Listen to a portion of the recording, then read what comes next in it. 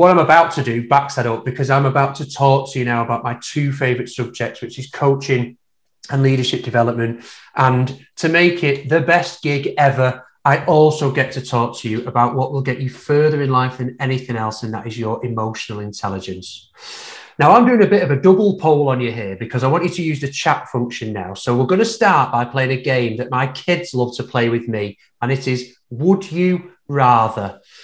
Now, if your kids play this with you, don't worry. I'm going to ask you for a much more simple choice than what my daughters normally ask me. So the question I'm putting to you is, would you rather A, wake up in the morning and dread going to work, or would you rather B, wake up in the morning and want to go to work? So put your A's or B's in the chat function for us, please, and we'll see those coming through. So would you rather wake up in the morning, dread going to work, or B, wake up in the morning and want to go to work? So pop your A's or B's in the chat function for us. And brilliant. I don't even need to keep an eye on that. So I've made a very, very polite assumption, and I was confident. So I'm going to move ahead with this. That the overriding response to that was, of course, going to be B. We want to wake up in the morning and we want to go to work. It's a no-brainer, isn't it?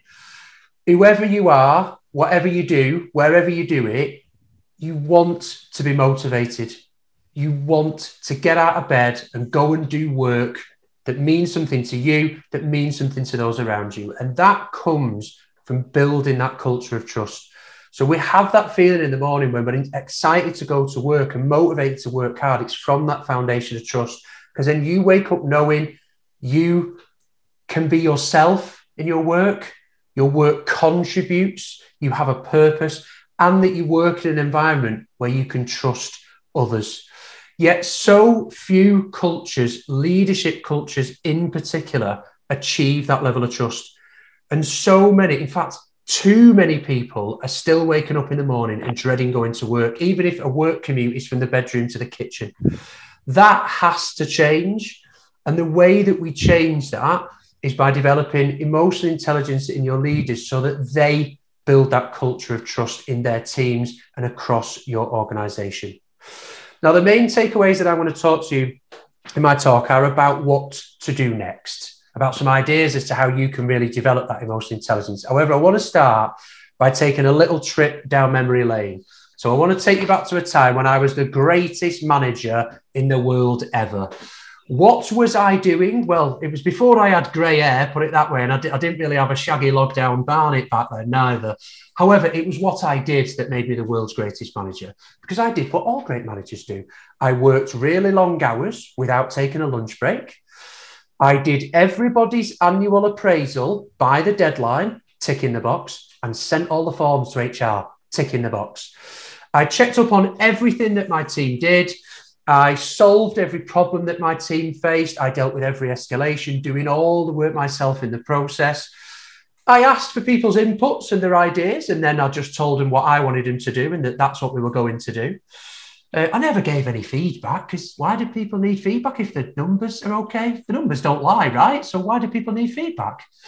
I was so good at communicating via email. I cannot tell you how good I was at communicating email when I was the greatest ever manager, because that made sure my arse was always covered, because I had everything in writing to prove what had happened.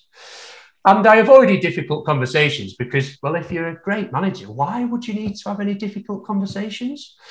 So I'm sure you can see that what I've shared with you there in terms of when I was the world's greatest ever manager, I was building a culture of trust, right? And my team would trust me with that. And, I had the world at my feet. If only that was true. Because whilst I thought I was God's gift to management, what my team were actually doing more often, particularly when my back was turned, was more like this and sticking two fingers up to me, because I was actually destroying trust within my team because I wasn't choosing to demonstrate trustful behaviours. I wasn't choosing to trust them. And I want to share with you some feedback that this was given to me as a member of my team back then. When I asked, is there anything else I can do to help you? This is what they said in return to me. Now, I just want to be clear here that when I was behaving in this way as the greatest ever manager, I wasn't a bad person. I wasn't even necessarily a bad leader. I just wasn't putting into practice the greatest power that we have as a human being, because I was not choosing a positive response to my thoughts and feelings. I wasn't even aware that I could choose a positive response to my emotional triggers. How many other managers are still doing this? How many other managers are still creating that kind of culture around them where everything and everyone is being checked up on? There's no opportunity for other people to take responsibility. There's no opportunity to share their ideas. Now, what we've got to accept with this is what's at the heart of this is when we either deny or don't do enough to develop the emotional intelligence of our leaders. That's what I was failing at back then, is that I wasn't choosing to develop and apply my emotional intelligence. How many managers have you ever worked with that think they're doing the right thing simply because they don't know how to choose that positive response to their thoughts and feelings? They don't know how to develop and apply their emotional intelligence. I mean, the first question I'd ask you to reflect on your own organisation is, how many of your managers actually know what emotional intelligence is? We have to take responsibility for creating that environment where managers can choose that positive response to what's going on around them. When we don't, they're working on autopilot and they're much more likely to create toxic cultures as opposed to nurturing that trustful culture. And that's where our emotional intelligence comes in. So emotional intelligence enables your leaders to become the best version of themselves that they want to be. And they're able to choose that positive response to their thoughts and feelings. Look, emotional intelligence is what binds us.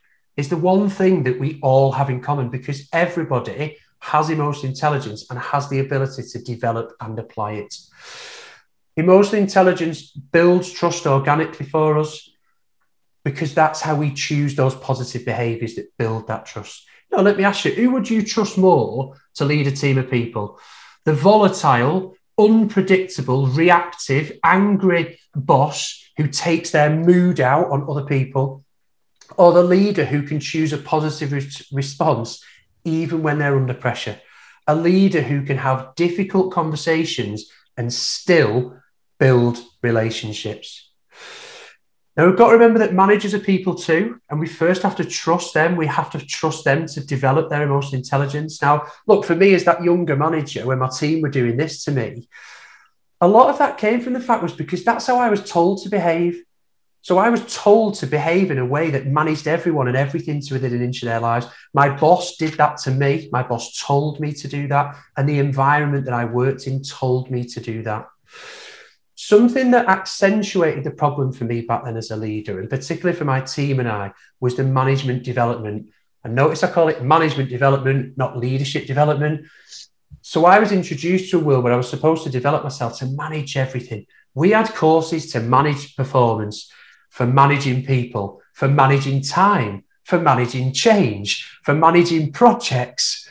Not once was I encouraged to really build those relationships with my team or to focus on creating trust. Yet that approach of managing everything and everyone was causing my team and I no end of problems. I was much more likely to be recruiting to replace people who'd left than I was to be promoting people from within my team. So to build trust, we must focus our leadership development in our organisation on what really needs leading and what really needs managing. Too often, our people and their performance gets put into the needs managing column. Yet no one ever wakes up in the morning and goes, yes, I get to be managed today. In that culture, that's where people dread going to work. We need to start turning this focus so that we build trust and focus our ability to develop authentic leaders. The manager is the job title, the leader is the person.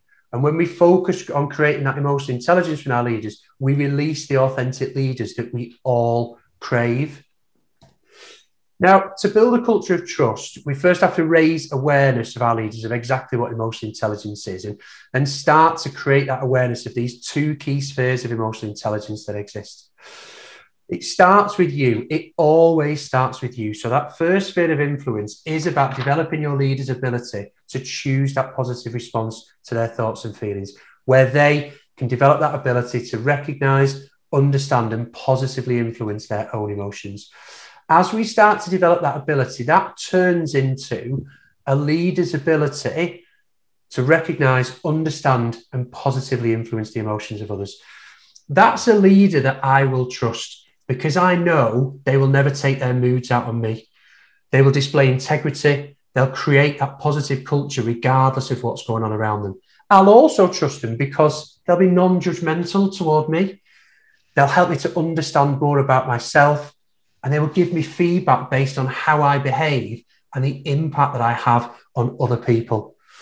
When we're able to develop our leaders' ability in these two key spheres of influence, where trust gets built is because this raises the awareness of what your leaders are actually leading.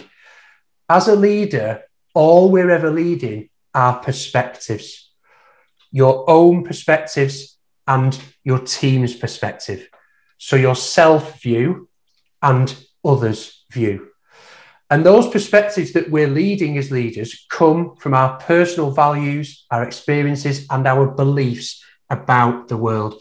Look, just think about this conference today. So there's over 300 people here today who are all going to hear and see the same things. Yet when we finish today, there'll be over 300 different perspectives. So everyone will have the same physical experience. We'll all interpret it, and our hearts and minds will translate it into what it means to us. That's exactly the same for your leaders. Every meeting that your leaders go to, every Teams call that they contribute to, every one-to-one that they have creates different perspectives.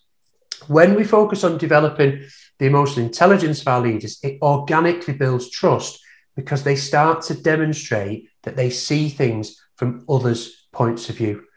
You don't actually even need to use the word trust when you develop emotional intelligence because trust is an outcome of heightened emotional intelligence.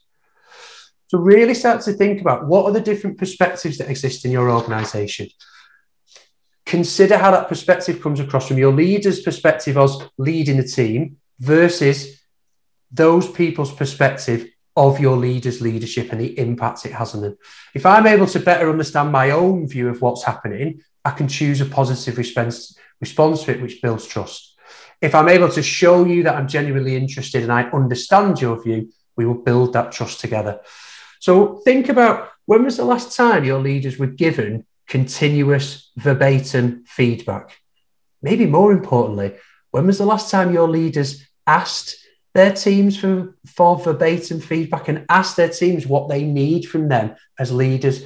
I'm talking about verbatim feedback that's discussed, reviewed, and positive changes agreed. Not an anonymous survey where I'll score you between 1 and 5 for setting my goals or how I lead a team. Actual feedback that leads to those conversations. That's what's absolutely vital for us in our leadership development. This is powerful leadership development that's underpinned by that continuous feedback to understand my own view and the view of others. That's what really helps us to build that trust and develops an understanding of the different perspectives that exist amongst the team.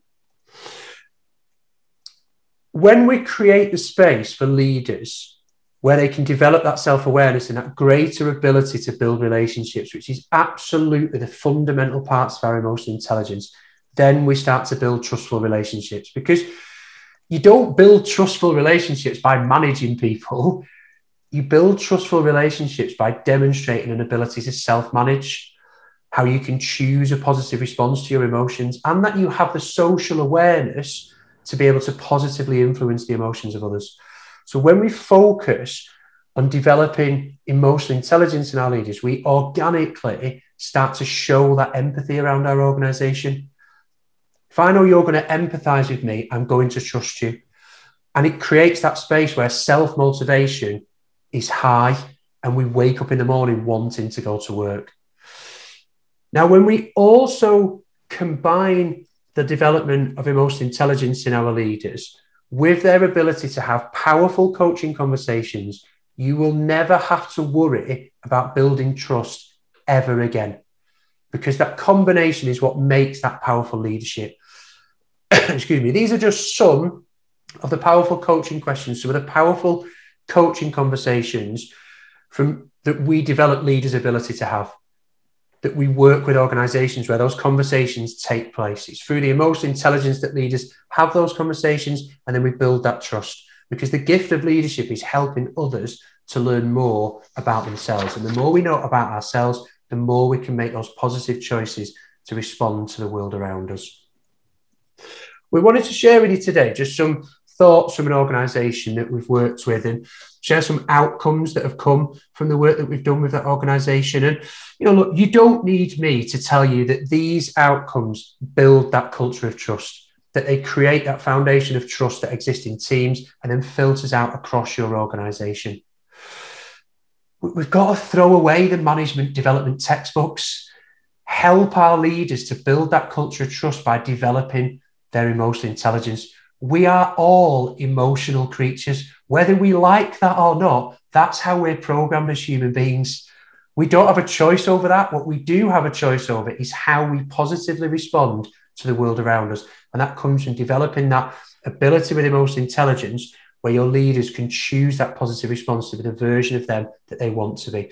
Think about the messages already, creating human equity in your organization, building that culture of trust, creating that ability for people to have those meaningful conversations.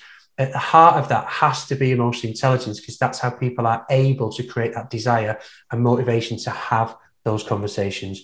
So the more emotional intelligence you can develop, the more coaching conversations that your leaders are having, the more trust you will build in your organizations. So here's a to-do list, if you like, that I want you to think about beyond today. And just think about getting absolute clarity on what really needs managing and what really needs leading. Think about how you can create that environment for verbatim feedback. Are people really clear on their own view of what's going on around them from their leadership? And are they also clear about what's happening within their team? Really challenge yourself to create that leadership development that focuses on emotional intelligence, because then your outcomes are that empathy plus motivation that equals trust. And aligned to that, let's develop leaders and organizational ability to have those powerful coaching conversations to create that coaching culture where trust thrives. And I challenged you before about thinking, how many of your leaders actually know what emotional intelligence is? And you very honestly shared that for most of you, we're not yet consistently developing emotional intelligence. And I stress the word yet. There is still the opportunity. So think about, how could we measure that emotional intelligence in our organization? Where are we starting from? How can we create that desire within our leadership that we want that emotional intelligence to be at the heart of how we lead others, how we build those relationships that create that trust? And the final takeaway that I want to remind you of really today is that emotional intelligence will get you further in life than anything else.